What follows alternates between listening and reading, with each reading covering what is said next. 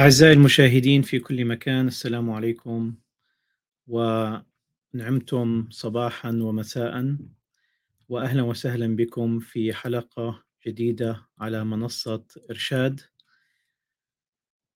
سوف نبدأ هذه السلسلة الجديدة حول بعض الأفكار والقيم الإرشادية،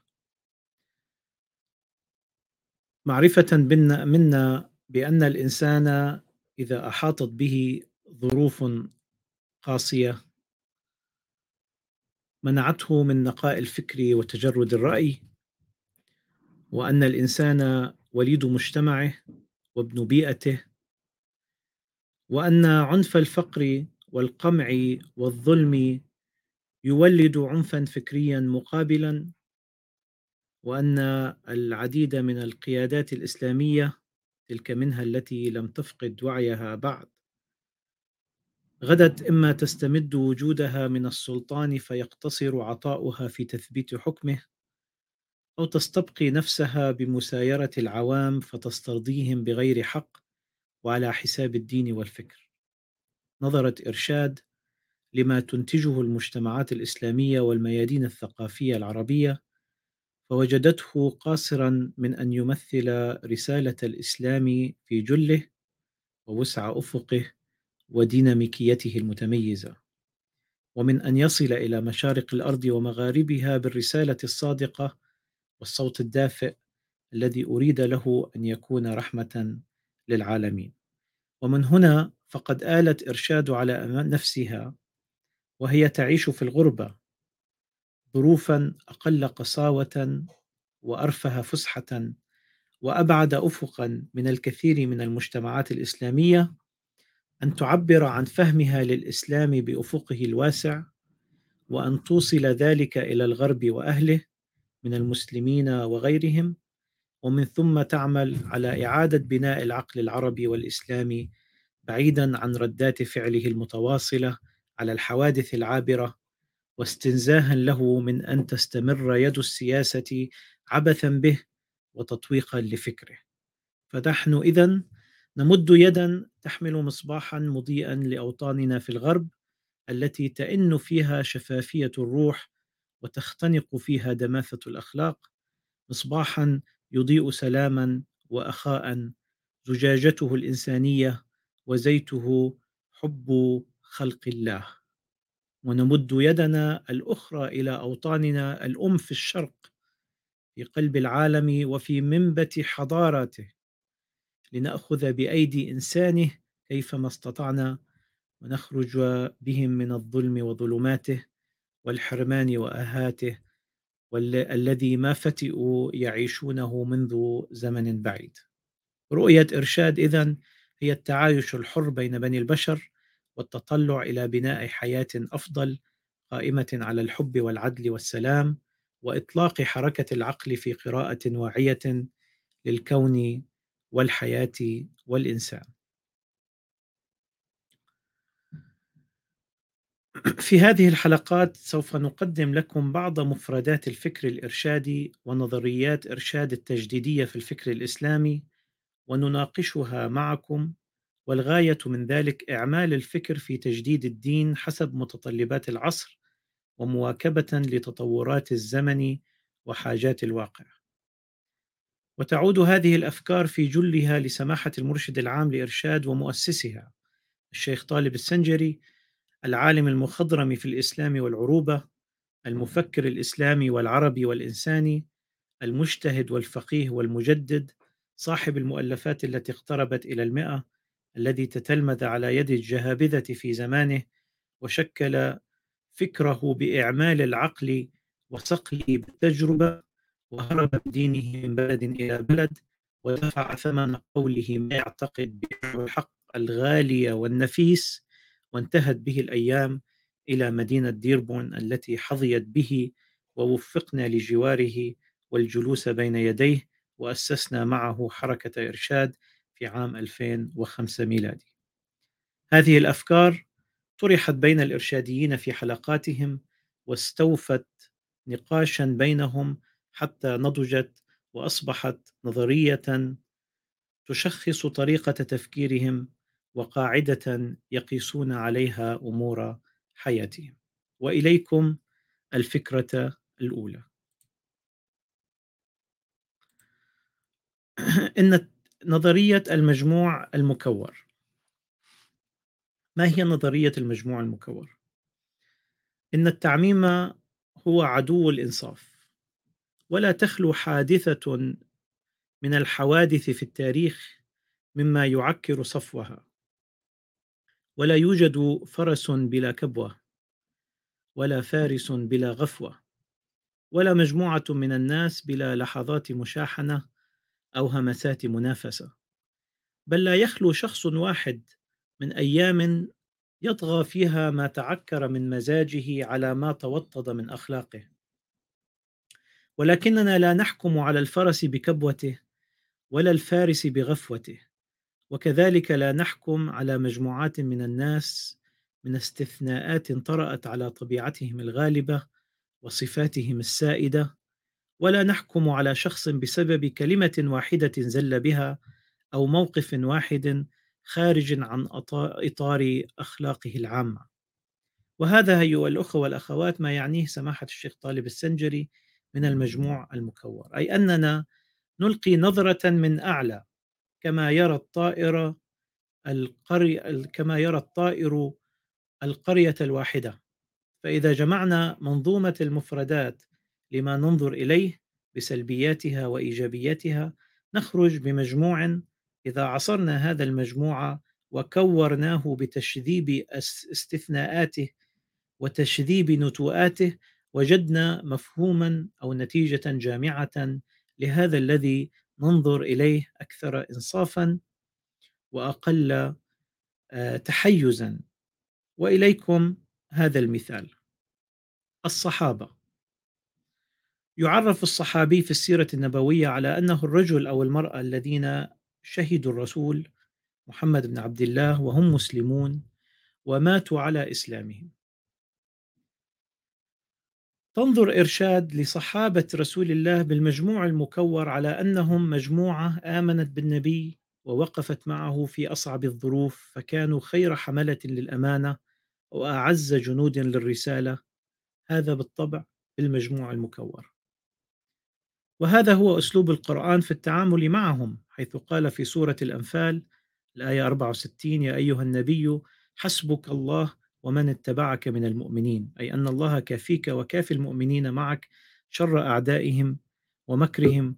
وهذه تزكية للصحابة بأن الله كافيهم وناصرهم على عدوهم. وأيضا في سورة الأنفال آية 62: هو الذي أيدك بنصره وبالمؤمنين، حيث امتن الله على نبيه بنصرته إياه وبنصر المؤمنين وهم الصحابة له. وهذه منزلة عظيمة أنزلهم القرآن إياها، إذ جعلهم أنصاره وأنصار نبيه. وأيضا في سورة الأنفال قال: وألف بين قلوبهم لو أنفقت ما في الأرض جميعا ما ألفت بين قلوبهم ولكن الله ألف بينهم إنه عزيز حكيم. وهذه فضيلة عظيمة للصحابة من الأنصار والمهاجرين، بأن الله حبب بعضهم لبعض وجمع قلوبهم على الحق والهدى، فأصبحوا من أتباعه وأنصاره. هل يعني ذلك أنه لم يكن هناك خلاف بين الصحابة وأنهم كانوا جميعا على قلب رجل واحد؟ كلا، كان هناك خلافات تطرأ بين صحابي وآخر، ولكن هذه الآية تصفهم بالمجموع المكور. في سورة التوبة آية 20 يقول الله: الذين آمنوا وهاجروا وجاهدوا في سبيل الله بأموالهم وأنفسهم أعظم درجة عند الله وأولئك هم الفائزون. وهذا بيان لفضل الصحابة من المهاجرين الذين تركوا ديارهم وأموالهم طاعة لله وابتغاء مرضاته، بأن لهم الدرجات العلى في الآخرة والمنازل الرفيعة، وأنهم هم الفائزون حقا. وفي الأنفال 74 يقول: والذين آمنوا وهاجروا وجاهدوا في سبيل الله والذين آووا ونصروا وأولئك هم المؤمنون حقا لهم مغفرة ورزق كريم. وفي هذه الآية جمع الله الفضل لفريقي الصحابة وهم المهاجرون والأنصار، من هاجر ومن آوى، فشهد لهم بحقيقة الإيمان ووعدهم بالمغفرة والرزق الواسع. وفي الأنفال أيضا الآية 75 يقول: والذين آمنوا من بعد وهاجروا وجاهدوا معكم فأولئك منكم. وهنا تزكية أخرى لمن تخلف عن الهجرة والجهاد ثم لحق بالصحابة بأنهم منهم في وجوب الولاية والنصرة.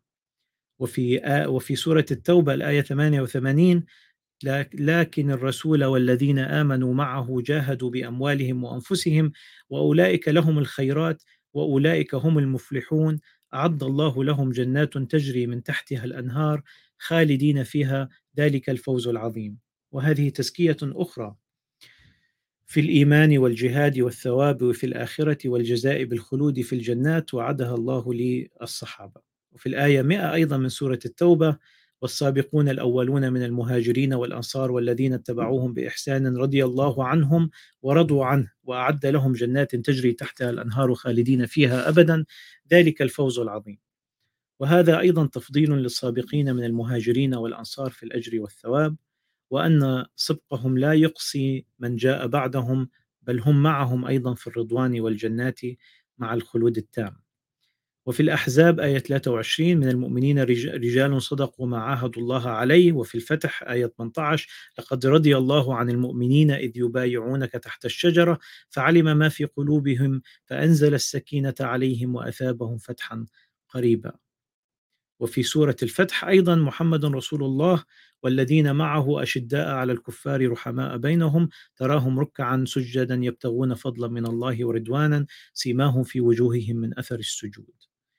وفي الحشر للفقراء المهاجرين الذين أخرجوا من ديارهم وأموالهم يبتغون فضلا من الله ورضوانا وينصرون الله ورسوله أولئك هم الصادقون. وأيضا في الحشر: والذين تبوأوا الدار والإيمان من قبلهم يحبون من هاجر إليهم ولا يجدون في صدورهم حاجة مما أوتوا ويؤثرون على أنفسهم ولو كان بهم خصاصة ومن يوق شح نفسه فأولئك هم المفلحون.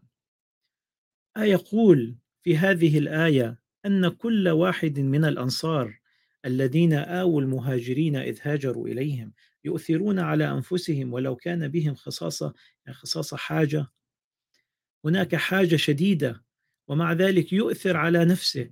هل يمكن ذلك أن يكون من كل فرد من أفراد هؤلاء الأنصار؟ بالطبع كلا، هؤلاء بشر، تتفاوت هذه القيمة ما بينهم، ولكن هذه الآية تصفهم بالمجموع المكور. وفي سورة التحريم: يوم لا يخزي الله النبي والذي يوم لا يخزي الله النبي والذين آمنوا معه نورهم يسعى بين أيديهم وبأيمانهم يقولون ربنا أتمم لنا نورنا واغفر لنا إنك على كل شيء قدير. هذه الآيات التي تتحدث عن هذا الجيل ممن نصر النبي وآمن به وآزره ووقف معه في أشد المواقف صعوبة وقسوة وحافظ على إيمانه في حياته وبعد مماته، فكان نعم العون في تبليغ الإسلام ونقله للأجيال التالية. والواجب على الأمة الاعتراف لهؤلاء الأماجد بالفضل والنظر إليهم نظرة إيجابية فيها تعظيم وتبجيل وعدم هضم حقهم مع اجتناب الغلو فيهم، فهم بالنهاية بشر يصيبون ويخطئون. والبصير الصادق من اغتفر عنده قليل خطأ المرء في كثير صوابه، ذلك كله بالمجموع المكور.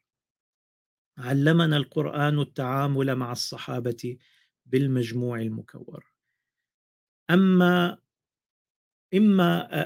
أن نطلق ذلك فنقول بعدالة الصحابة مطلقا كما ذهب إلى ذلك بعض العلماء من المسلمين، فذلك غلو خارج عن الواقع.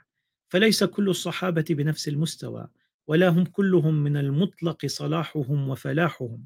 هم بشر يخطئون ويصيبون، يخلصون وينافقون، يزهدون ويطمعون، يصدقون ويكذبون، لهم فيما يفعلون تباريرهم ومدارسهم، لهم فيما يفكرون طرقهم ومذاهبهم، وليس كل أعمالهم اجتهاد من أجل الدين، وليست كل أخطائهم خارجة عن الاجتهاد في الدين، ولكن بالمجموع المكور هم مجموعة نفتخر بها، حماة شكاة أبرارا أحرارا أهل غيرة وحمية وورع وصدق ووفاء وبر، التهجم عليهم جملة ظلم وإجحاف.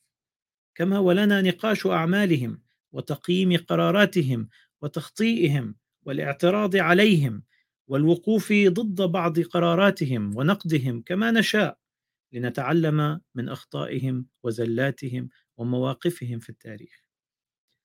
هكذا نتعامل مع التاريخ بنظرية المجموع المكور، وهذه النظرية نأخذها في كل ما ننظر إليه جملة وتفصيلا. كان ينبغي أن يكون معنا اليوم الأستاذ وليد مرمر، ولكن لأسباب تقنية منعته من أن يدخل معنا في الحوار.